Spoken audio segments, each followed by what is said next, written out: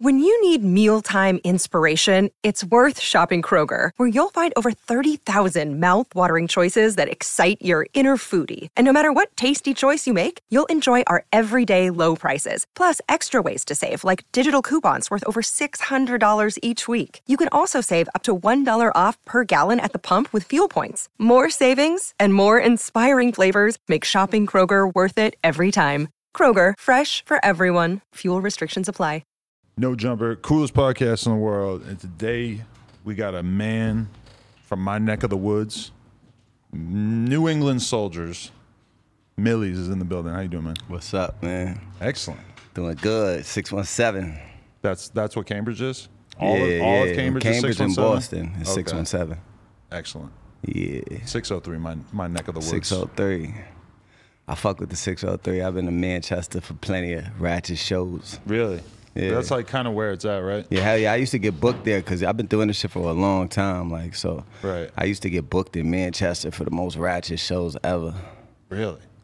Yeah, I remember like around the time I left New Hampshire, I realized like, oh fuck, like Hell Rel is playing some clubs in Nashville where I'm from and shit. Like they're a little. Yeah, I did Nashville, all that. They had some artists who would come through and play and stuff, and I was kind of I think I was oblivious to it like my whole time living there because we didn't really have the internet. Where'd you live at? Nashville, New Hampshire. That's where you grew up at? Yeah, I mean, I'm not going to go into more detail because I'm not going to mean anything to anyone on earth. Shout out New Hampshire. For sure. Your name came up because we were sort of having the whole conversation about basically there not being that many white rappers that are taken seriously in a way. And all of a sudden, boom, we're getting blown up. You got to fuck with this guy, Millie. He's a hard rapper. He's from the streets. He's from Boston. You should know more about him. Cambridge, yeah. Right. But, yeah, no, I saw that.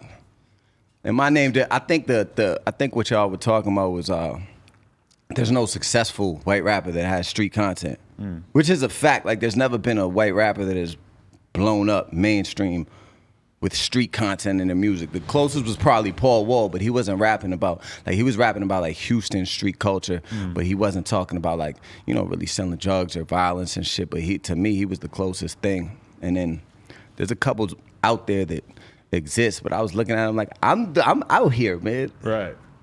You know what I mean? I'm here.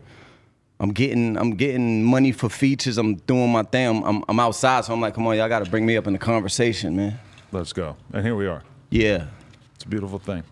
All right, so take me back to a little bit of your, well, actually, no, before we even do that, though, I do think it's an interesting topic, the whole, you know, just like how white people are perceived in rap. Like, it's clearly like just like a kind of different standard. There's like a different way that people are comfortable viewing rappers. Because like there are a lot of popular white rappers at this point in time. It's just they all kind of exist in like a different space. You got like a G-Eazy or a Jack Harlow or a, I don't know, even like an Eminem or, you know, there's like a lot of different lanes. But when you think about like a lot of the most popular rap is stuff that is, you know, if you're going to like include all kinds of like street content all the way from like NBA Youngboy to like Griselda, you still don't really see that many white rappers being accepted in terms of like talking about street type stuff. Although like now getting more acquainted to your stuff and seeing how well your content's doing, I mean, you're definitely an exception to that rule. Yeah, I feel like it's harder. I feel like it's harder to make it as a white rapper, but once you make it through, it's way easier. Really? That's when like all the white privilege kicks in and shit like that. Interesting. And Target and, you know, the big corporations want to work with you. Really? So you're looking forward to that? I don't know if that's gonna happen. Like, you know what I mean? Because I'm doing the type of music I'm doing, but right. I've seen it happen with people. Yeah, hell yeah. Definitely. So you started rap, like you've been rapping for a long time because I was watching interview clips of you from like over 10 years ago. Yeah, hell yeah. No, I'm in my early 30s. I've been fucking rapping since 2008. Like going hard, passing out CDs, doing shows. I hit the ceiling in Boston in probably like 2011. I did Summer Jam because I've been lit where I'm from. I've been lit in my neighborhood. I've been lit in the whole mass. Like I've always been a name. But yeah, it just took a while, and then I moved to New York in 2014. That's when I really started like really pursuing rap purely because it was always kind of like the streets and rap, the streets and rap, the streets and rap. But once I got to New York, I was able to leave a little bit of baggage behind and just purely focus on the music. And yeah, so 2000, I would say really 2016 shit started picking up. Okay, so what was your life like prior to getting into the music game? Like what part? I don't know, like when you were real young, like what kind of family upbringing did you have, and were you around a lot of music? Yeah, hell yeah. It's funny because my father now, he actually lives in New Hampshire, but at the time, like, he had like a real like, so I lived with my mother and then I would see my father on the weekends, and my father's house was like real, like, it was like a hub for artists. So people would be in there, like real artistic people. A lot of shit was going on. Actually, the singer Wapale lived there. I don't know if you ever heard Closer to My Dreams. She's like a Bay Area legend. Okay. Yeah, but yeah, his house was crazy. It was a hub for artists. You know, people would be in there playing guitar, going crazy, just loud parties all night type shit. And my mother kind of took me out of that environment at a certain point. She didn't feel like that was like the safest thing for me or whatever. It was just kind of loose over there. And I started living with her full time in this neighborhood called The Coast in Cambridge, which is off of Central Square. And like I was like a normal kid. Besides the fact that I was like the only white kid in my neighborhood, you know, just a normal kid playing basketball and shit like that. And slowly, I was put into special education when I was young for like behavior disorders. What were you doing? You just fighting? Yeah, but I just couldn't concentrate on shit. So I would have fights. I just couldn't do school unless I'm interested in it. If I'm interested in the subject like English and shit, I always would pay attention. Anything else, I was just bad. So they took me out the regular classes with 30 kids. They walked me down the hall and put me in a class like way smaller than this room with like 6 other kids and no windows and shit, like when I'm like in 6th grade. So that's like telling me, all right, you're not normal. And then I'm just around all bad kids, so, you know, steel sharpens steel, and we just got progressively worse type shit. Do you think that you should have been in those classes at all? Like, obviously some people need that special level of assistance, but did you feel like it was just kind of like arbitrary that they put you in there? I don't know, because I don't know how I would have been if they just put me in regular classes, because that's all I've known since I was 11 is behavior disorder. That's all I've known is like Adderall, and like I got prescribed drugs young, you know what I mean? Really? Like, hell yeah. So I was bouncing. So I really don't know, because I know that most of the insane shit that I did came from the people that I was around, because all I'm around is bad kids. Like, as soon as they sat me in that room, I'm around bad kids. You're bad, you're bad, you're bad, you're bad, I'm bad, let's be bad together. That's why I had a fast acceleration into the streets. Like, I was really scamming at like 11. Really? We had a big scam where I was getting some money. We were scamming a charity and shit. It's fucked up, so I don't want to talk about it like that.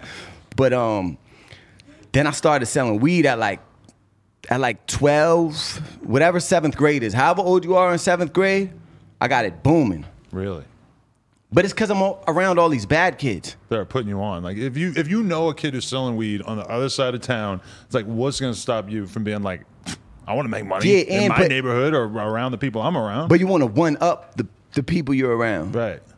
So, you know, that's the cool shit when you're young. Oh, you got a knife? I got a gun. Oh, you got a gun? I got an M16. You know what I mean? It's like, it's that type of mentality. Oh, you sell weed? I sell crack. Like, It's like just seeing how far you could take it. So I feel like just being around that sped environment, but I take sped now, and that was a derogatory word. I take that shit and I make it I've transformed that word into like, yeah, you could be a sped and get money and be successful. I know a lot of millionaires that were in special education. I had a friend who was in special education, and he ended up going to an Ivy League fucking college. Right. See, I didn't know that was possible, because I never felt it was possible for me to go to college, because I was like, if I can't be in these classes, if I can't stay in a class with 30 kids, how can I possibly go to college? So I ruled college out when I was 12. College was gone. School was a dub instantly. They let me into Rindge, but I'm telling you, so Rindge is the public school. Okay. Cambridge Public School or whatever. But by the time I get in Rindge, I'm already selling weed, and I'm good at it. Like, I'm really good at it. This is like Reggie, like 3 blunts and a dime and shit like that. But good at it as in like you had your process down. You weren't gonna get caught. You were I had a whole system. Yeah, hell yeah. I used to wear like tighty whities and shit under my drawers and just put all the bud.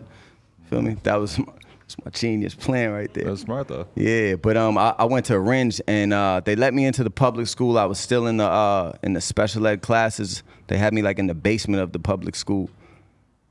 And Ringe is like a high school where all the basketball players came out of. Patrick Ewing came out of there. Cambridge got more basketball players than Boston. They might be mad about that, you know what I mean? But that's a fact. Right. So that's like what we do. You either play basketball in Cambridge or you know, figure out other shit to do. So I got kicked out of Ringe instantly. Like I came in there selling weed, but then they said I punched the teacher, and then I had to go for the rest of my high school experience. I went to Charlestown. So you're saying you didn't punch the teacher? Nah, I didn't. Really? I kind of like brushed by him with like my elbow a little bit, and my elbow hit their face a little bit, but I didn't punch them though. Interesting. Muy interesante. Interesting. Their standard for punching a teacher is probably like pretty low. Like you just kind of. You know what happened? Because I had fucked this chick, and it was like the next day she wrote me a note, and the note said I'm pregnant, but I didn't know in my brain like it doesn't work like that. So I'm like, damn, she got pregnant overnight. This is crazy. So I was running to go see my man down the hall. And I'm like, yo, bro, I can't believe I got this chick pregnant. And the security, like, teacher person, stop running in the halls. And I just, you know, like one of those. So it was over. And then I went to Charlestown Seaport Academy, which is like, it was way worse than the sped experiences I was having before. Because now I'm in school with, like, the top-notch speds. I'm in there with 2 kids from Roxbury, 2 kids from Dorchester, 2 kids from like Winchester in these like suburban towns, and they were the craziest. Like these dudes would come to school with like an iron burn. Like the kids from the suburbs were crazy. One came in with an iron burn because he tried to iron his shirt while it was on in the morning. So he had 3rd-degree burns in the shape of an iron. I thought you were gonna say that his mom fucking like pushed the iron into him to torture him or some shit. Maybe that happened. Because that's the most retarded ass shit I ever heard. No, this is what I'm saying. This is what I grew up around. Like they would take us on like field trips to the aquarium, and I remember this kid. I'm not gonna say his name, from East Boston. He knows who he is. But we came out of the aquarium and he was laying down on this like steel bench out there or whatever it is, one of those rock benches. And he had put popcorn all over himself, and it was like 70 pigeons just pecking on him. And he was laughing like it was a joke. And I'm like, yo, what type of people am I around? You're going to get covered in shit doing that. Yeah, so that was my high school experience. And all of that just led into like street shit because I was like, all right, college is done. That's a wrap. So now what could I do? What's the next logical steps? But I always had rap. I always knew I could rap.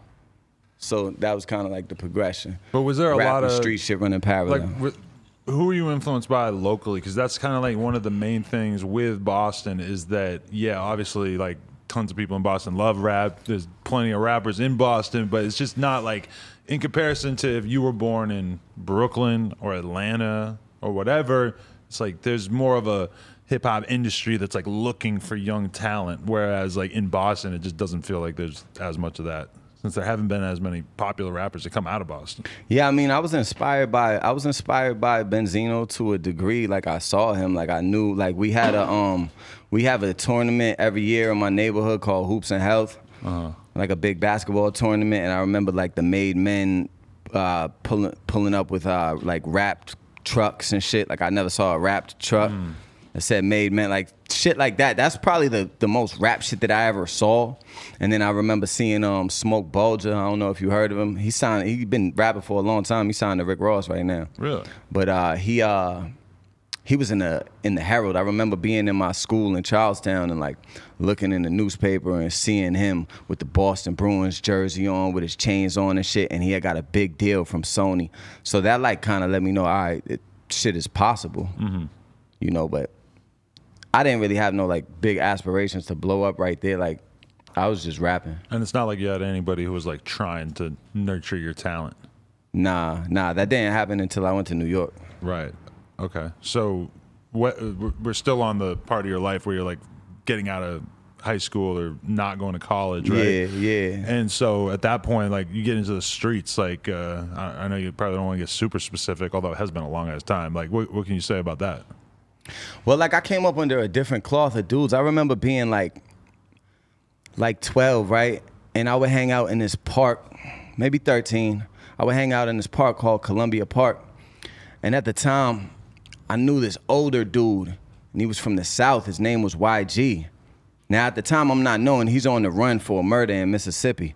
But he got gold in his mouth. This is before, like, you could just go on Instagram. How now they could tell exactly how someone's living in Baton Rouge and shit, and you could emulate their whole style. This is when it's just you're in the East Coast, and that's what you know, like whatever you see in the source or whatever. So I'm directly seeing a real dope boy killer from, allegedly, because that's what he's booked for right now. You know what I mean? But innocent. Who knows? But yeah, so I'm coming up under kind of like his tutelage, because he would hustle in that park that I was at, Columbia Park, because that like Cambridge in that era, early 2000s, is like it's still a drug zone, but it's gentrified now, but it was like $1 million block that just zombies marching up and down. Really? A lot of foot traffic. So he would hang out there, sell his whatever, and I would kind of just, you know, I would run to the store for him if I had to, whatever. But, you know, he was just ill. He was super charismatic. He had gold teeth, money busting out his pockets. He would go to the liquor store and buy, like, Moet instead of, like, dudes was buying, like, E&J and Hennessy. He would buy, like, a bottle of Moet. I was like, oh, he's fucking rich. And I came up, like, you know, under people like him. And then I remember, like, a year or two later, I guess he had to go on the run again, and he got caught in California, but he was on America's Most Wanted. And they showed, like, the park where we would chill at. Shit like that. So these are, like, the type of people I came up under. So then I'm, like, 14, 15, figuring out for myself. And I bump into another older guy from my neighborhood called Beast. And Beast had just came home. He had actually did 2 years for there was 32 dime bags of weed on the floor, and he did 2 years for that. Really? In a crowd of 12 people, 32 dime bags, so whatever that equivalates to. But that, you know, when the marijuana laws was terrible, like, I can't believe people did time for shit like that. But he had came home on that, but he was a big dope boy too when he came home, and he had heard, like, from the neighborhood, he was asking around, like, who could rap, and everybody was like, yo, the white boy, Millie's could rap. So he would take me to the studio and shit and kind of like just groom my talent. He took me to a studio on Newberry Street, you know Newberry Street in Boston, like affluent shit. And he'd have me in there, weed, liquor, whatever, put some money in my pocket. And I was under his record label at the time, Block 617, when I'm like 15, 16. But he's the plug, so he's giving me free work too. So now I got an upper advantage, because I started selling crack when I'm like 14, you know, scared. I just made that transition. Right. But by the time I got with Beast, I'm a little deeper in the game, and it's like he's hitting me with free work. So everything is profit, because he's like, you're my artist here, whatever. Wow. And so I was under his wing. He actually took me to the Ozone Awards when I was young in Miami. What the fuck? Yeah, hell, you heard of that? Oh, yeah. Yeah, I was at the Ozone Awards when I'm like 16, 17. So I had like real experiences through these bigger homies kind of that was grooming my talent. Because like a lot of people are trying to make it out of like, you know, a place like Cambridge or whatever, but they don't like that. They don't even have like a vision of what it would actually be like. But you go to the Ozone Awards, it's like you're just surrounded by greatness and all these people who made millions off this shit. Hell yeah. I got a mascot right now. Did you see my mascot? I don't think so. I got a mascot, like a life-size mascot of me type shit. But I remember seeing Haitian Fresh at the Ozone Awards with the mascot. Wow. And so it's like little things like that. But even like, that's why I got my man Haas here right now, because he's younger. I want to show him like aspirational shit, because I saw shit when I was young, like the Ozone Awards that Beast took me to or whatever. And that let me know like, oh, it's a whole big ass world out there. This is when like Plies is lit and shit like that. But yeah, so I was under Beast with Block 617, and he would give me free studio, free work, all of that. And we actually, we caught a case together, me, him, and ES, but me and ES beat our shit, and he pled to what was caught on him or whatever. And then he caught another case, and he caught like another case, but he ended up doing like 12 years and shit. Wow. So he's home now. That's still my man. But I had like, after he left, I had to figure it out on myself, and that was the first time like I didn't have any big homie type shit. So now it's just me and a few of my homies. And at the time, I got like a spot in Woodrow Wilson. It's like a little projects in my neighborhood or whatever, because I had to connect to get a spot where it was like $300 a month and shit.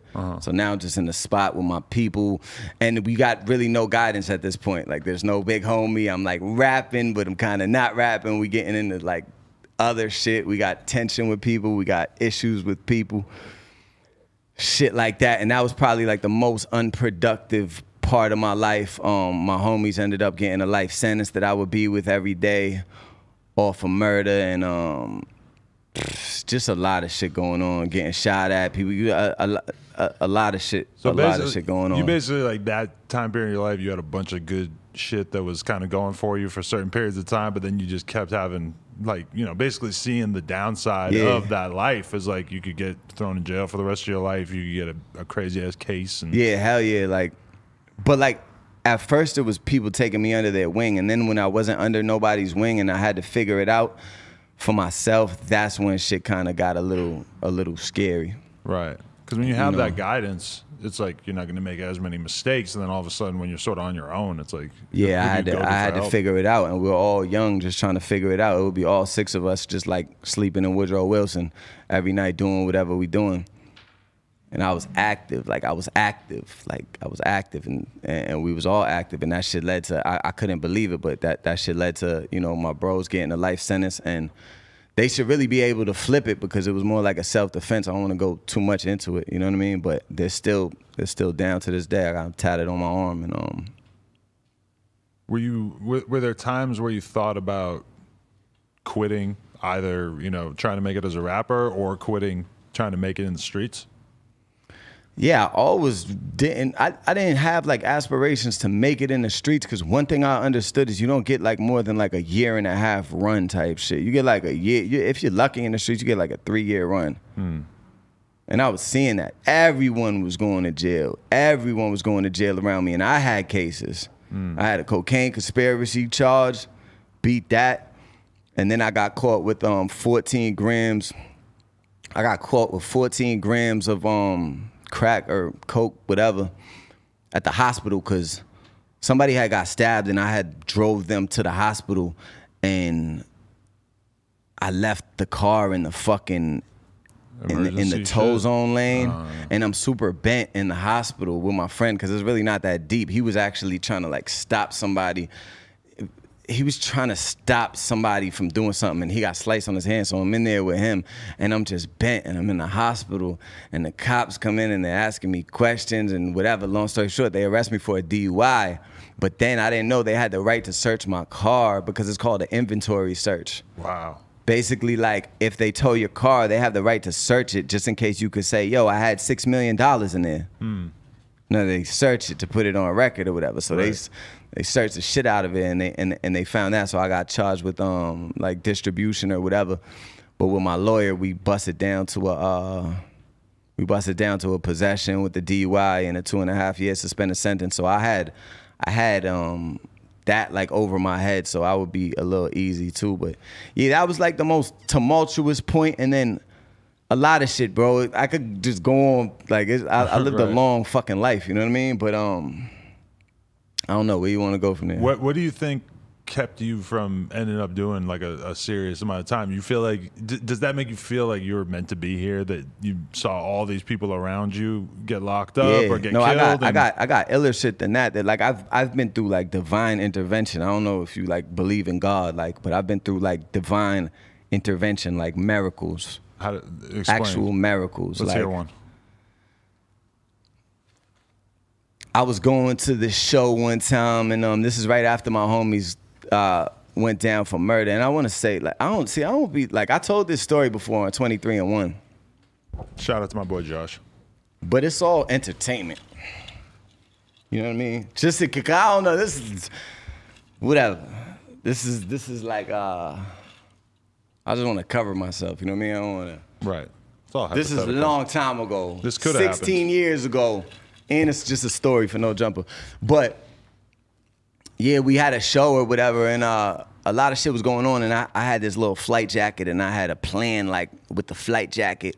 Like if anything goes on in this club, I'm gonna just shoot through the flight jacket. It was like one of the black shits with the orange inside, $20 flight jacket, like that, but the black shits. I had the pistol in my pocket, so it's just going on, and it kind of gets spooky at one point in the club, and this is the first time I ever got in an encounter where I like shot at somebody out of fear or tried. And because somebody broke through the crowd towards me after a little altercation, and it looked like they were up in something, and I backed up. It's the first time I ever dumped out of fear, and I backed up. And mind you, I had a brand new 2.2 revolver, perfect. It was perfect. There was nothing wrong with it. I backed up when he broke through the crowd, and click, click, click, and it didn't go off. Big melee. We run to the bathroom and shit. And I'm like, yo, like my people are like, yo, what's going on? I'm like, yo, bro, I swear to God, I try to boom him. Woo, woo, woo.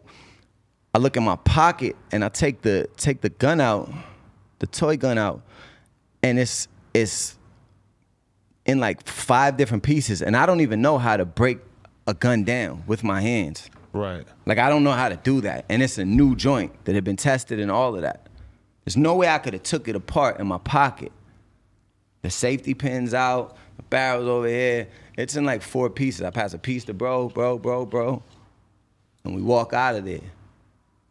And in hindsight, if that gun went off, it was security right there, it was a camera right there, camera right there, camera right there. The detectives was driving by right there. God came and disassembled the gun in my pocket. That's what I believe, because you can't explain it to me. You can't tell me it was a piece of shit gun, because we're running around with this. That never happened, and I don't know how to do that. That is pretty crazy. To me, that's divine intervention. That's why I'm like, crosses on my face and shit, like I'm godly. I believe he took me out of that life with that, or he showed me something, and I always go to that. Whenever I'm in any sort of tumultuous situation, I always just remember, like, bro, I'm literally a product of a miracle. Right. What happened with the guy who was coming towards you?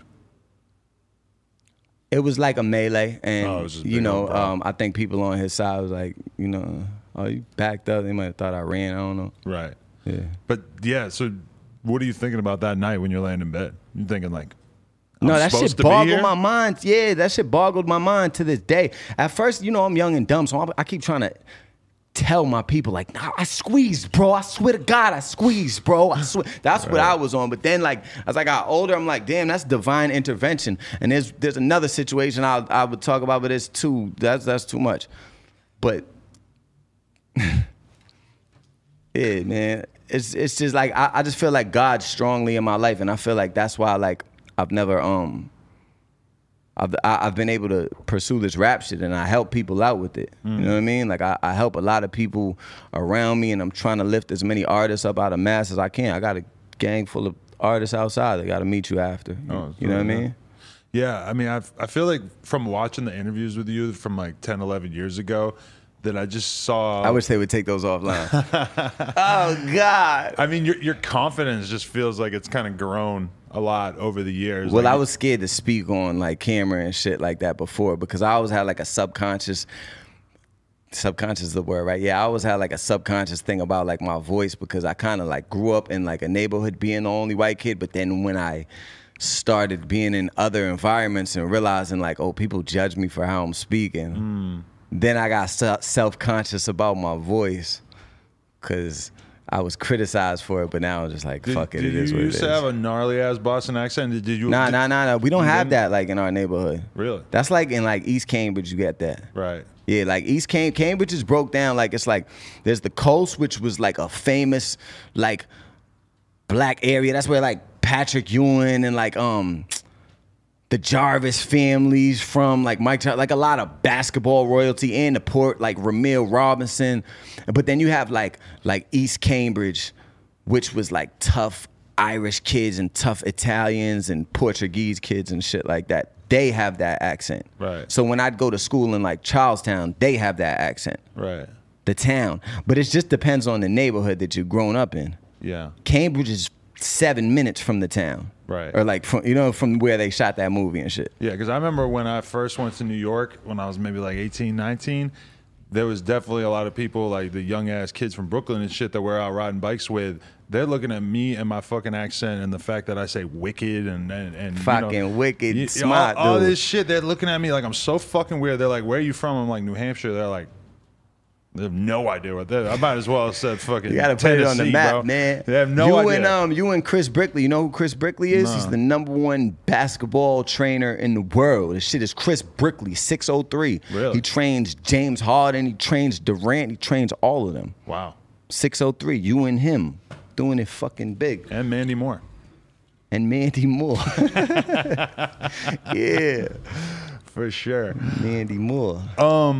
Okay, so like, when would you identify as like kind of one of the peak moments for you just taking your rap career more serious? Because it seems like you were steadily just like getting that to that point over like the last decade or so. Like you just kept getting more and more serious. You kept figuring out a little bit more.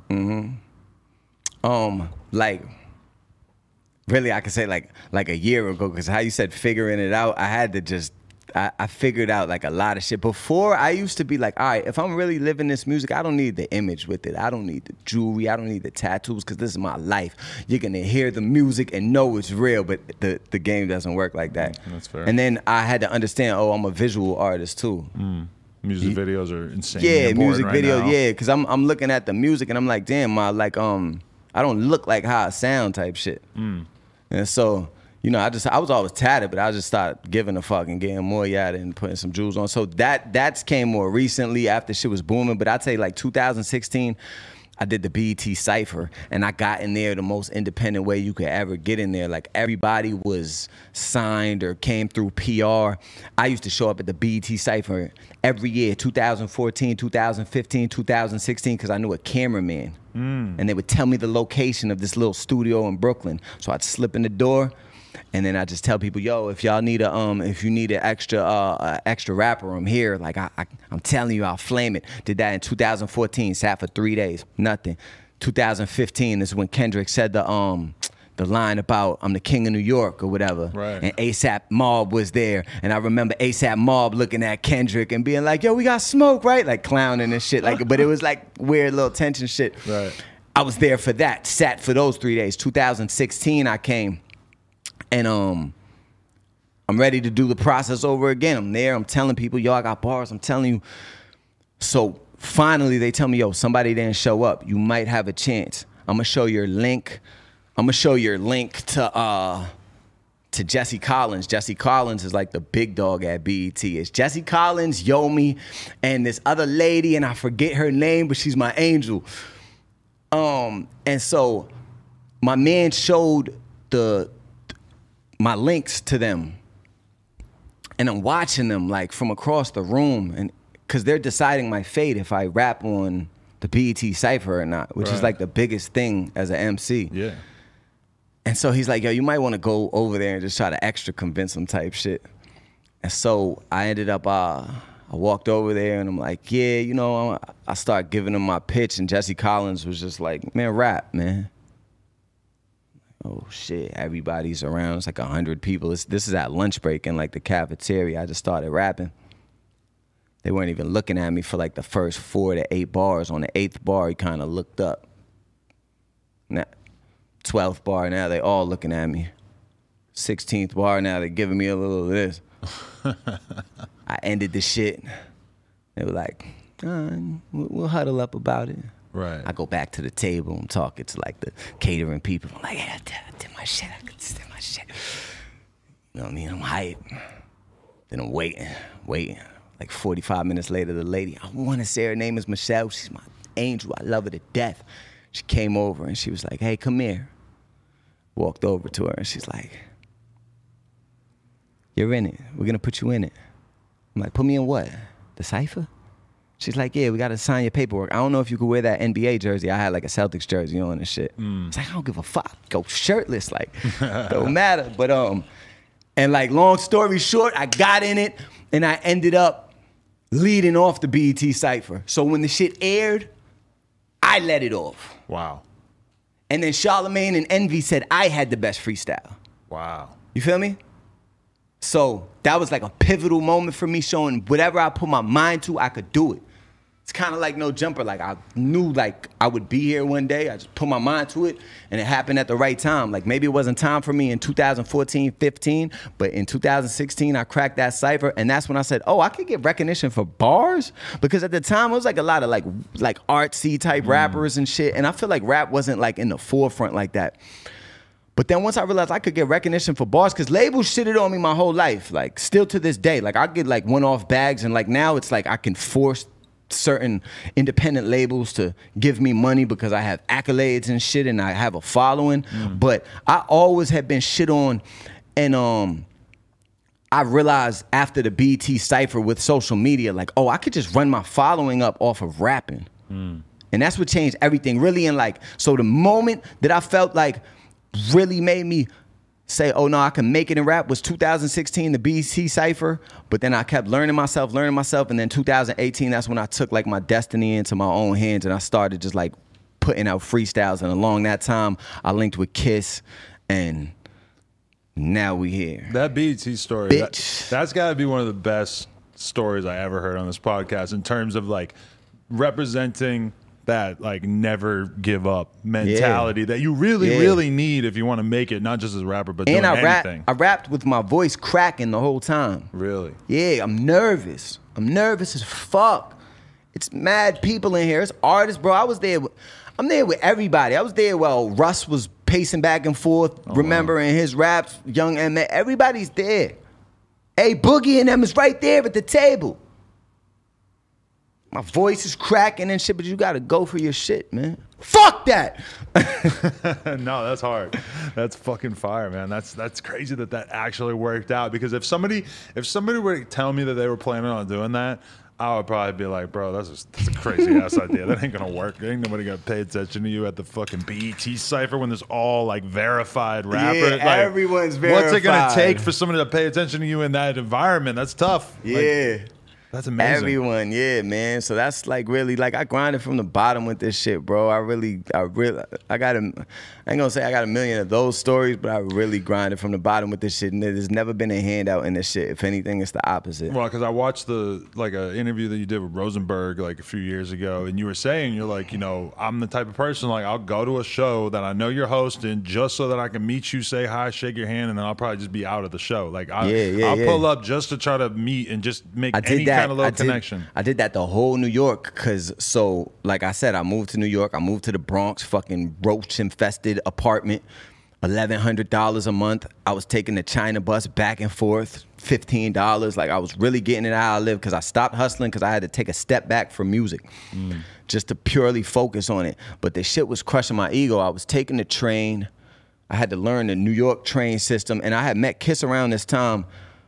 Yeah, how'd you meet him? I met him through Seth Freeze. So Seth Freeze, who really got me, Seth Freeze owns The Compound, and he created And1 Mixtapes. Oh, wow. He created all of that shit. That's his vision. Seth Freeze paired Magnum condoms with XXL. He's like an ill marketing dude and shit. Oh, wow. But he had heard me off of some like World Star shit that I was on. And he convinced me to move to New York. But I moved down there, but I still found myself like having to create my own network and shit like that. But I would have nothing to do. I'd be in the house and I'd be like, damn, I gotta take the train. So if after Seth Freeze introduced me to Kiss, we did a song. I paid him for a feature. But then I wanted to like keep growing the relationship. So I would see Kiss get posted on this is when Lust and Starlets is popping, like boom, and like Bernice Burgos is at Starlets and shit. So you would just pull up so that you could just be somebody that he was getting used to seeing. Yeah, I wouldn't even pull up. I would walk up. From the train, you know what I mean? I would take the train and walk a mile. I feel like I would take the train, get confused, miss stops and shit, get off in Astoria, wherever it was at, and walk a mile and get into the club, and I'd be the only white boy in there, just me and my fucking knife and a stripper I knew. And I remember one time I walked to around where the VIP section was, and I'm talking to the stripper I know. And she taps me and she's like, yo, VIP, he's calling you. And it was Kiss, and he was on the couch like, yo, come in here. So I'm like, all right. Yeah, yo, come in. So I'm like, all right, bitch, I'm out of here. And I walked to the VIP section, and the the bouncer tried to shut me down, and Kiss stood up on the couch and he was like, "Hey, yo, let him in. What's wrong with you?" I looked at everybody like, "Fuck is wrong with y'all? I'm in here." You got to play in. You got to live up to that. Yeah. I'm Do you Jada know Kiss's who I friend. am? Stupid. And then like years later, like, but I did that a lot with whoever. Like I done been in like lust to like meet like Mano and shit like that. He might have not knew, but I was connected when I went out to New York because I met like some good people, some street guys like off rip. Like shout out to the 50-50 movement. You know what I mean? And a lot of people in the city. So I was making my rounds and shit. But yeah, I'd pull up on whoever, however, whenever, because I just had to make that network, bro. It was all in. Like, I only had negativity waiting for me at home. So it was like, all right, I'm out here. What am I going to do? I got to do some hip-hop shit. So I'd pull up on, like, a Rosenberg, and he'd be like, oh, yeah, what up? And then, like, forget who I am a million times. But you do that a couple times. They're going to start remembering. Yeah, you got to know? pull up in the physical. That's why I don't even, when people want to get next to, I just, like, when people want to get with me and they're trying to hit me on the phone, bro, just get with me. Figure it out. Get with me. But, yeah, bro, I got that type of hustle. Yeah, no, I think that's like the most important thing I could imagine in terms of an artist being willing to make it, because now everybody wants to just do some shit online to get a name for themselves. Like they think that they're just gonna like do shit on Instagram until people recognize them, and they don't realize that being around people and having people actually fuck with you and think you're cool, human interaction is that's different. gonna take you so far. Hell yeah. For sure. Hell yeah. But I mean, I feel like you could still blow on the internet. Yeah. But yeah, that human interaction will take you further. Definitely. That's dope, though, that you kind of realized that rapping well was going to help you gain a real following. Yeah, I saw the reaction to it. Like, I think I did a freestyle and Kiss posted it, and that shit got 100,000 or 200,000 views on Instagram. And at the time, I'm like, yo, that's crazy. And then Flex, we did Flex off of that. Like, Flex saw that, and then I got to do Flex. And then Flex took it to another level. And I said, oh, this rapping shit is how I'm going to cultivate my fans, because I'm a way bigger artist than just like a high-level rapper.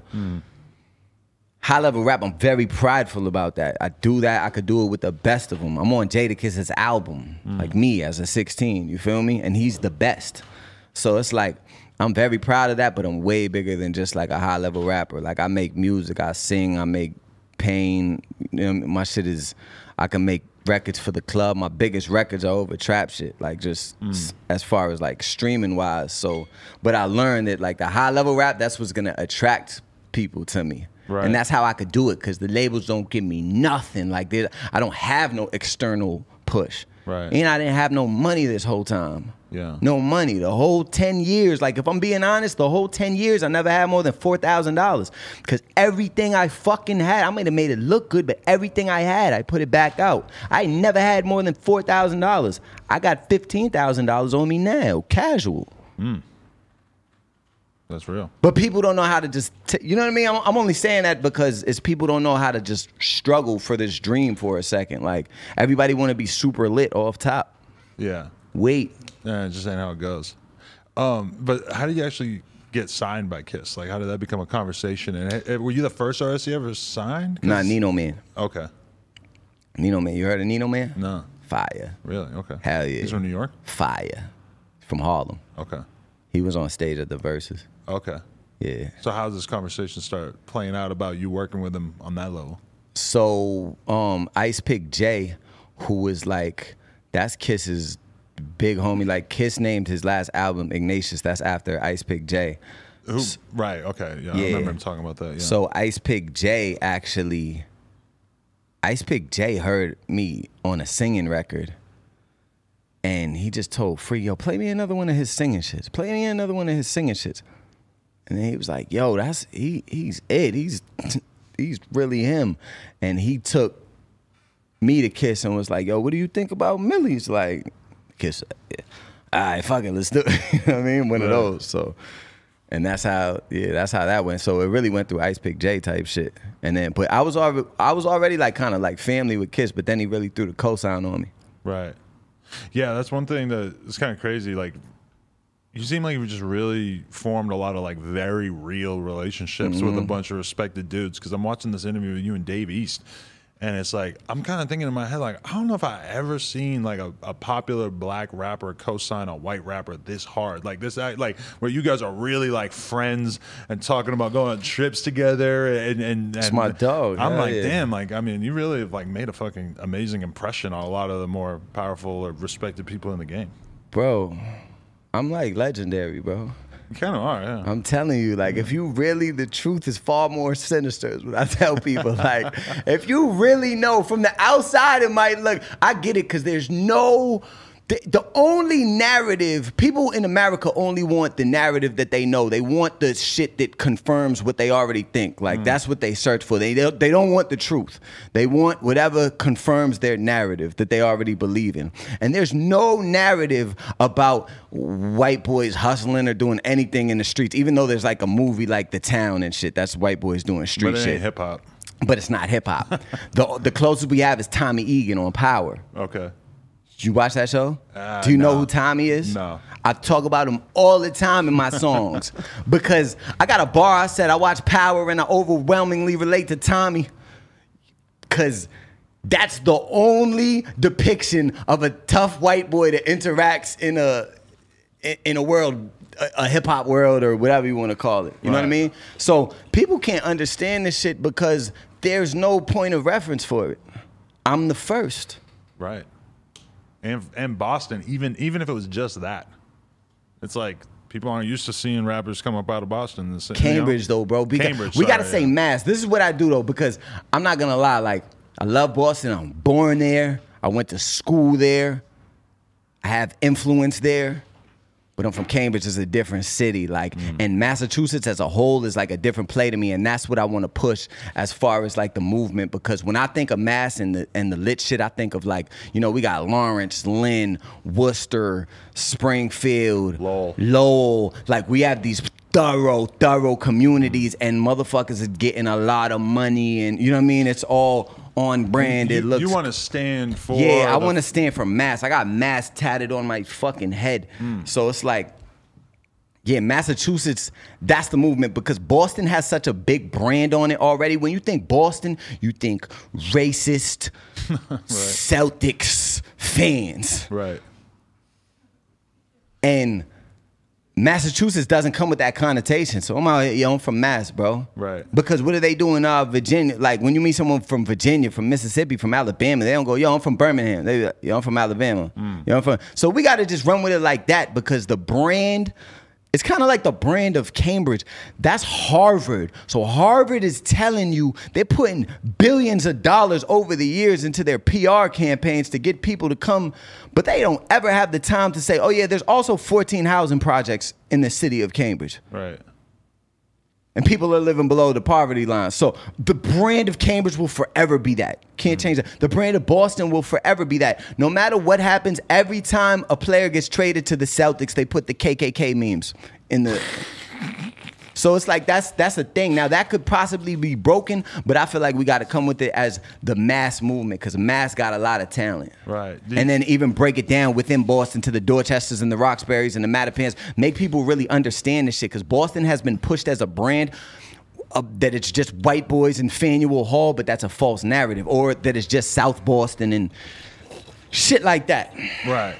Did you... Because that is kind of part of the reputation of people from Boston, Cambridge, et cetera, that there's a lot of racism there. You grow up around a lot of that, and at some point have to, like, you know, unlearn that or realize that you grew up with some fucked up ideas being presented to you?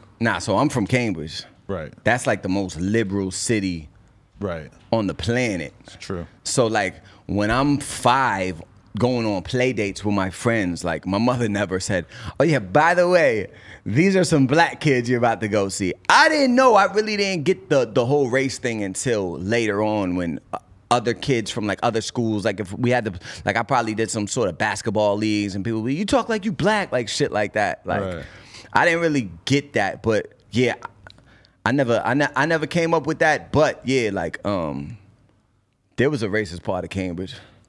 Right. There was definitely a racist part of Cambridge, East Cambridge. Right.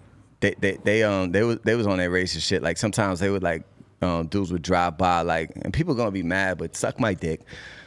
people would drive by and be like, N-word lover. Shit like that. Like they would see me in the park. Yeah, I get the N-word lover. Shit like that. How'd you feel about that? And we would like, clash with them. I didn't know. I'm like, bro, I'm just here. It's the same way I feel when people diss me on the internet and go, you want to be back? I'm just here with the motherfuckers I grew up with, bro. What do you want me to do, man? Right. Yeah, I can't help what I'm into.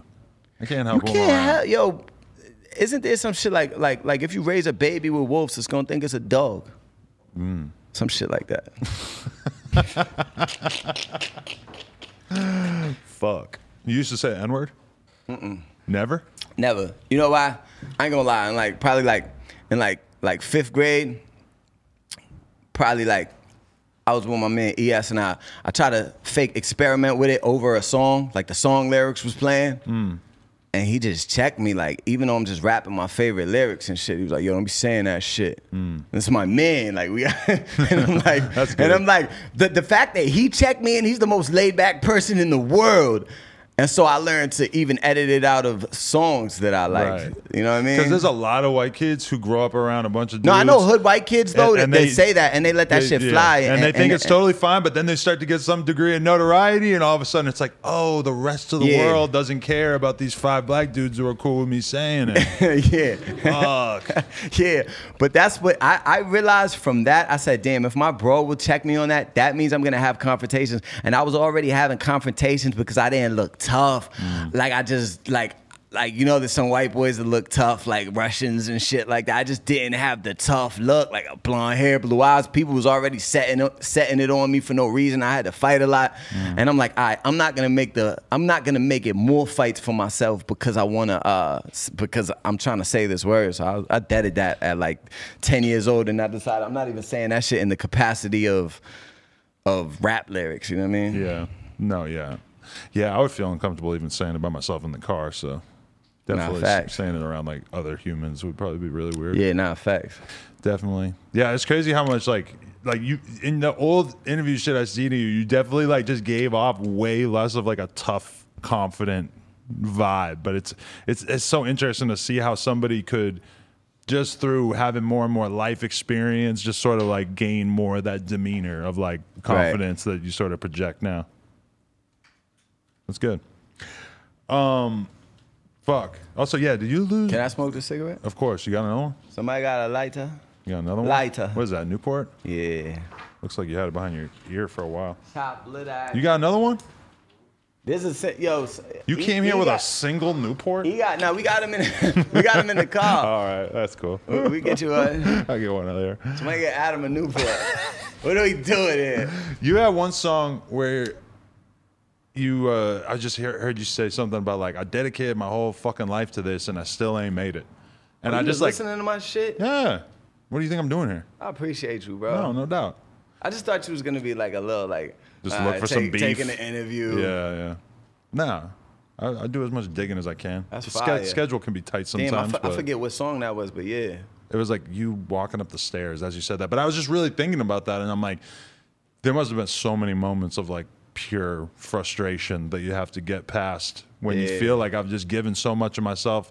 And like, you know, you're in so much more of a better place now than you were 5 years ago, 4 years ago, 3 years ago, but you still have to fight against that you gotta feeling fight every day, bro. And I gotta fight rejection, bro. I still face that shit. Like I faced a lot of rejection just in my life in general. A lot of rejection. I feel like I went through more rejection than the average human goes through in their whole lifetime in like a year of my life. Easy. Really? Easy. Because I put myself out there. So, yeah, you can just fight through that shit. You just have to get used to it. That's a big part of it. You have to get used to 100 people saying no just for one person to say yes. Yeah, facts. Yeah, 100%. But what do you like? Have there been moments that were like really hard for you to just keep going in terms of chasing this path? Like, was there ever moments where you're like, fuck it, I'm going to work at the mall. I can't do it. Like, or I'm going to go back to the streets and just totally forget about this. I was going to trap because honestly, like, even when my mother made me get jobs, and when I got jobs, like, I had to like quit one because I got shot at, and they found out about it. It was a city job that I had got through like a job program. You got shot at while on the job? Nah, it was at my house. But they got fired because of that? it was through like the city, so they was like, yeah, you got shit going on, like. Oh wow. So I didn't return to work after that, and then I had another job, and dudes ran down on me, like it was in like an opposition neighborhood. Like I would work jobs just to make my mom happy, and I would put my life at risk. Like I'd have to go to work with the pistol on me just so I could be like, look, Mom, I'm working. Right. So like when you build up a certain level of baggage in the streets, you can't go to work no more. That's the fucked up shit with like the young kids running around drilling. Like if you ever want to square up, it's hard because dudes don't want to let a lot of shit go. You know what I mean? So, but yeah, I never thought about like quitting and like working at the mall. But I definitely quit and get a brick. Yeah, I was confused at one point in 2011. I had a release party for my album, and my man Rock Ducati was there, and that was like another one of my big homies. And he had I had met him like a couple years prior, but he just believed in me with music. So he really put a battery in my back, like musically and shit.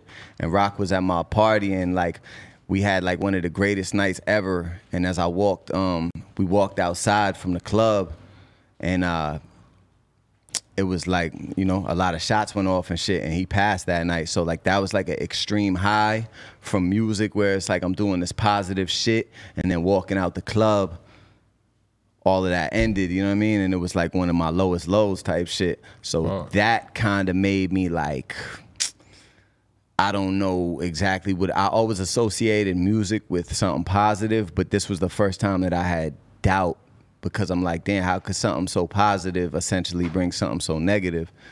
So I would say, I don't know if I felt like quitting. Around that time, I tried to start experimenting with more like different types of music and shit. Not like, I mean, rap shit, you know what I mean? But I was like, let me just try to make this mainstream white boy music so I could get rich and get my homies out of the hood. And like, that's where my mind was. Like, I was just kind of thrown on shit.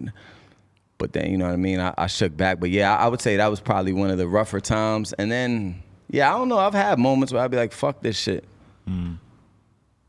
But I get frustrated because at certain points it's like I'm just putting money into this shit and not really getting that much back from it. Yeah. And it's crazy when you know you're better than dudes. Like I know I'm making better songs than dudes, and I know, and I always had a core fan base. I always had people who told me, yo, your music made me not commit suicide. Like I always had that shit. Your music helped me through the toughest time in my life. I always had that shit. Always. Super core fan base. So I knew like the caliber of my music, but it's just frustrating. Like, damn, I can't crack. Like the industry don't even believe in this shit because they've never seen it, and it's a cookie cutter industry. They don't know how to work this shit. That's what I would get told. Like they don't know how to work me. You know what I mean? So I work my fucking self, and I'm independent. Yeah. You thought about signing, or is it just never really seen the feeling? Not now. Yeah, hell yeah. I would have probably signed for $20,000 at one point just to say I signed. Not now, ever. Definitely. Do you feel like getting that proximity? Let me not say ever, because there's, you know, that bag. Right. But do you think, did the Kiss thing mean a lot to you? Like, look at this, like a fucking absolute, without question, legend in hip hop believes in me enough to get behind me like that. I mean, that's a big cosign. That feel like you made it to a certain extent? Because what can you really tell me if you just like some guy on the block in Cambridge? What the fuck can you tell me? Jadakiss signed me. Like, Jadakiss believes in me, so what the fuck does your opinion possibly mean to me? Right. I mean, there had to be a bit of that, right? Yeah, there's definitely big validation points, like, through the course of this shit. I just wanted it to be validated in money at one point. This year I started getting 10, 15 bands for the feature. Ding, ding, ding, ding, ding, ding, ding, ding, Really? ding, ding, ding, ding, ding, ding. And then I said, I'm fucking validated. Like, by the money. Right. You know? As far as like, so like within the art form, I always felt like, yeah, I'm doing great, but I never felt like I could say like, yo, I fucking made it. You know what I'm saying? I caught 2 checks this year. Like I got the Blanco. I did the album with East End. I got the Blanco 4 project. So it's like this year, everything. It felt like all the hard work over 10, 11 years, it got paid back this year. Right. Paid in full. You know what I mean? What would you do to celebrate, if anything? You buy yourself anything or you go out I anywhere? don't really celebrate, bro. I'm like work oriented. The only way I could celebrate is in like a work capacity. Like I was like, if I go down to like Atlanta and like fuck around in a strip club or some shit, like, but it's still the work capacity because they're playing my records. But I don't celebrate like. Definitely. But I went to Tulum. I went to Tulum 3 times this year. So. Wow, 3 times in a year, huh? Yeah, so that's, I guess, a little celebration. I went there like immediately before the pandemic hit. For real? Yeah, it was like the last thing we did before the pandemic took over. Actually, no, it was New Year's, so it was like a month or 2 before. But Tulum's amazing. I can't complain. I know it's supposed to be like kind of blown out and trendy at this point, but I'm like, it's amazing, and it's not that far away. They don't want to hear us talk about Tulum. I'm gonna go out on a limb and say that you've probably seen a gigantic percentage of the people that you went to high school with dead off fucking fentanyl and heroin over the past however many years. Does that... Sometimes I think about that, and that makes me feel like a little bit more kind of shocked that I made it to the point that I made it to when I think about how bad the situation has been for a shitload of the people that I grew up around. And I'm sure it's not even just that. I mean, you've seen a million people get shot, all kinds of other... And that's the people who are dead. I mean, there's a lot of people who are alive that... Yeah, it's nasty. Kind of probably just as bad. Do you ever think about that? Or like just the carnage where you grew up? Yeah, it's crazy. I really saw it more like in like the... like when I was growing up, those... Like... Damn, how could I say it? When I was growing up, I'd be around a certain caliber of these white boys who were tough, like tougher than any white boy on the planet. Like real, like the kids I went to school with, like from Southie, like from Oak Colony projects and shit like that. Like real tough fucking white boys from the projects. And I remember seeing one of them like in my senior year, and he came in and I hadn't seen him for a while, but he was weak. He was a little blue in the face, and he asked me to open a Now and Later for him. We physically couldn't open a Now and Later. And this is somebody I know who, for being super charismatic, strong, talk shit all the time, and for him to humble himself down to ask me, someone he talks shit to all the time, like in jest, you know what I mean? But to ask me to open a Now and Later for him, that's the first time I said, oh, them drugs are all bad. And now I see a lot of that. Like I see a lot of like tough white boys that's gone. But all cultures though, you know what I'm saying? All cultures, but I really seen that shit hit hard in like, you know, Boston and the surrounding areas, so.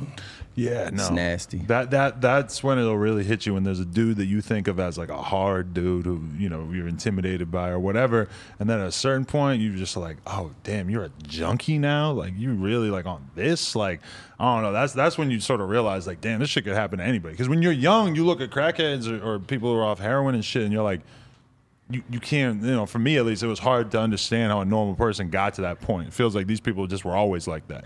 And once you really start seeing it happen to like your peers, it'll change your whole fucking viewpoint. Yeah, nah, that's a fact. It's nasty. What's it like style-wise? You know, it feels like you have, you know, you have like this sort of like lyrical style that you are sort of committed to, but then I do see you like jumping around and doing stuff like doing drill type records with Sosa Geek and shit. Yeah, like, does that feel like a Sosa geeking? Is that a primarily like different experience making that kind of song? But also when I'm listening to that, I'm like, sound good on I it, was right? clicking on it. Yeah, I was clicking on it to hear. I was like, oh my god, is he gonna be doing a goofy ass drill flow? And then I felt like I felt like you stayed true to yourself on it. And bro, I'm like, all right, whatever I it. do, I put the high level rap element in there. But I'm telling you, I'm wild versatile, bro. I could do any type of music. So like that was, I wanted to get Sosa because I had already knew Sosa before Big Trip. I fell in love with the lit Sosa. Right. Before all of that shit, I knew him. Yeah, okay. I knew him. So when I wanted to do some drill shit, I'm like, I gotta call somebody from Brooklyn that I know to do it. You know what I mean? But I could get off on anything, bro. You hear my shit with Asian Dog? I did. Because I was wondering, why is Asian Doll in this Jim Jones video that you had? And then I'm like, oh, there's another video with Asian Doll. With her, all that. How'd you meet her? I met her. I met her in Atlanta, and we were in like a strip club, and we left and we were gonna go to another spot. She was with somebody I know or whatever, so we were all gonna go to the other spot. I had the Rolls Royce Cullinan and shit with the stars of the truck. We all get in the car or whatever, and then shots start going off. Doo, doo, doo, doo, doo, doo, doo. Machine gun fire. It's like in the background and shit. But my man taps on the window and he's like, yo, Millies, get out the car, get down, get down.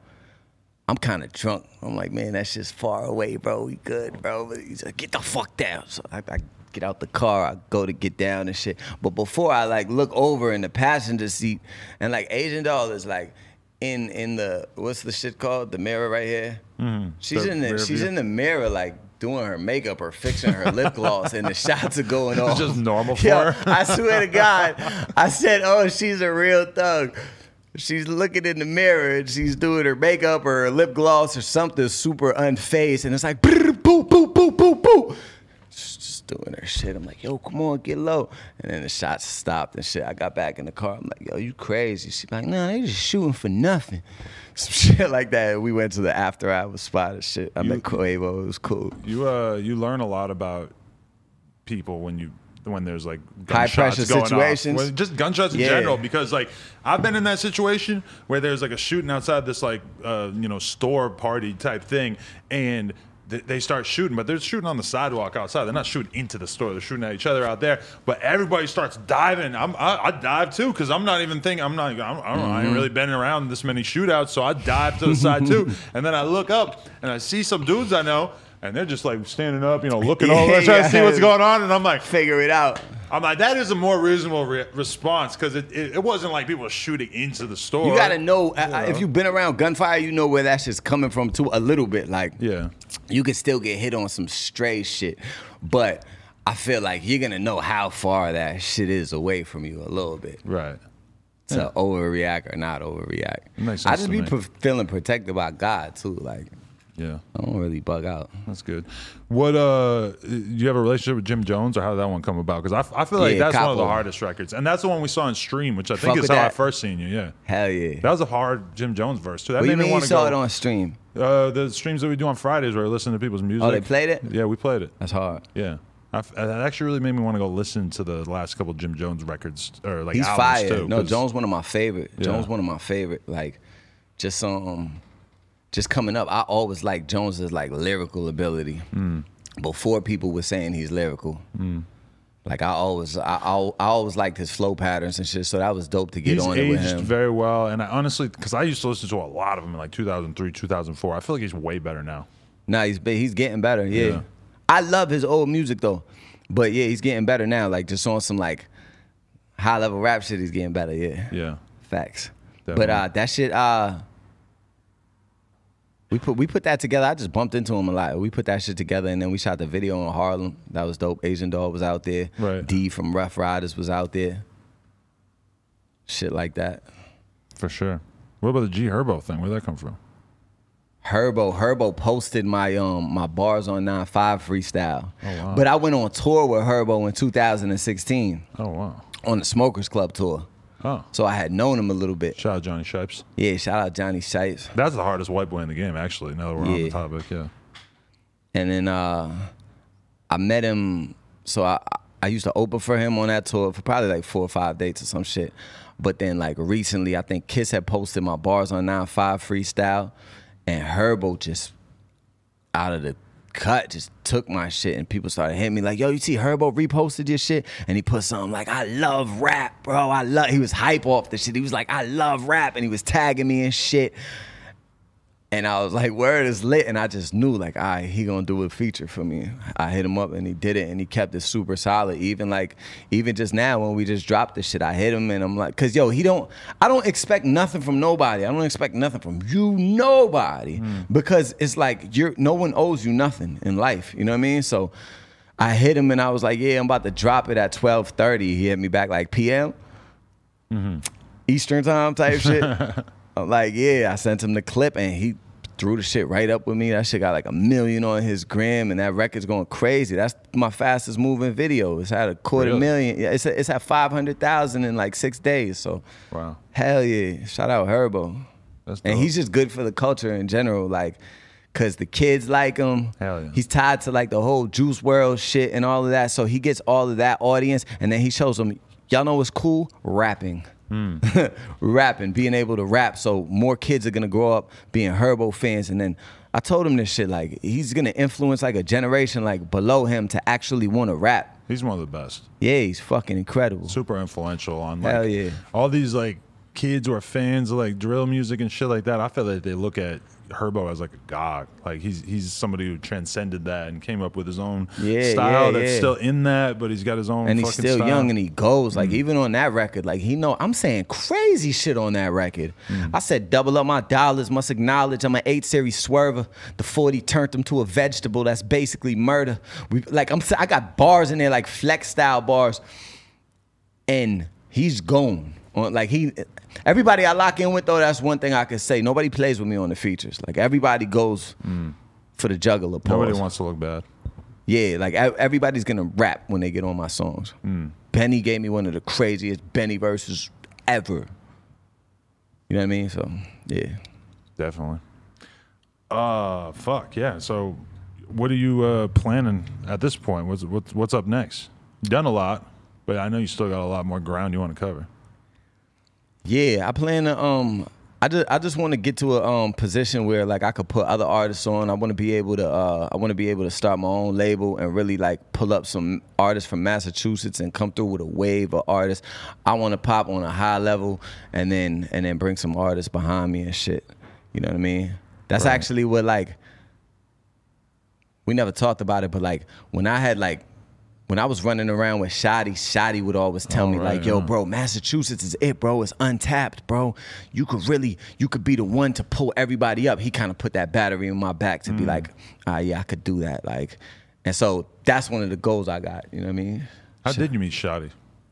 I met Shotty in a clothing store in Manhattan, and he had like seen me on the internet or some shit, and he was like, yo, we got the video tonight with 50 Cent, the Get the Strap shit. He was like, pull up. That's the video they say got shot up or whatever. You were at that shit? Yeah. Oh, that's crazy. Yeah. Wow. So like I pulled up on him, and then we were just cool ever since after that. Wow. That's legendary. Yeah, you know, Shotty DM'd me like a week before the Fed case. I'll always kind of regret that I didn't get that interview in. Shit, I talked to him though. 2 hours before. Yeah, he'll be out. Hell yeah. Stand-up guy. He could look himself in the mirror. Yeah, that's facts. But okay, you got anything in particular that you want the people to look out for? Anything that you're excited Blanco about? 4. When's this interview dropping? Probably next week. So like after the 20th? Around then, maybe a little before then or a little after. Blanco 4, man. Blanco Cuatro featuring Herbo, Benny the Butcher, Jadakiss, Asian Doll, Dada the Dealer, Y Jizzle, 8-Zip, Jazzy Amra, all produced by Ray Beats. Shout out my video guy, Tinge. We going crazy, man. Great body of work, and I'm gonna just keep dropping and dropping and dropping and dropping. I like that you're so motivated to be, you know, to really do it for Massachusetts and your city. We have to, bro. It's like super untapped. Yeah, and it's like, you know, I think it's honestly kind of like the way that Sosa came out and just completely like changed the way that people thought of Chicago. Boston only needs one person to blow up out of there to really motivate the whole fucking entirety of it. But we and got show 'em. people like, but Yeah. it's Mass though. That's another Right. thing. Joyner Lucas is from Mass. This is a good point. Joyner Lucas. Bia is from Mass. Millie's is from Mass. See what I'm saying? And then there's a slew of other artists. Adam 22 is from 5 minutes across He's the from border. fucking New Hampshire, kid. Gate City, bitch. Bitch. Ah.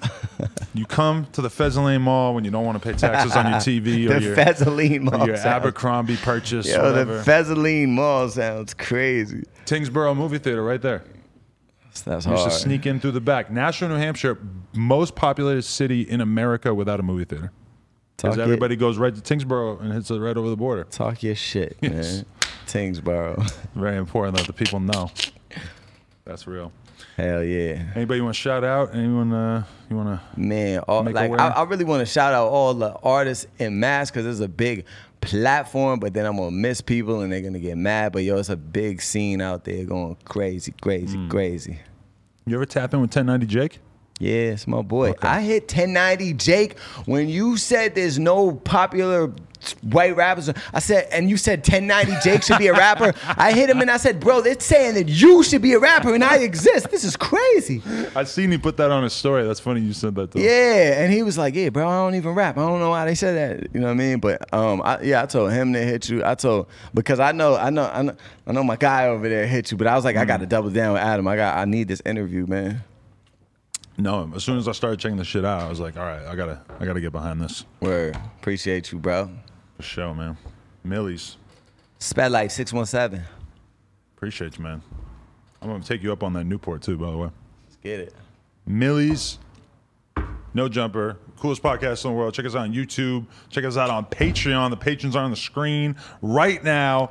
Like, comment, subscribe. NoJumper.com if you want to support. And subscribe to my YouTube channel too.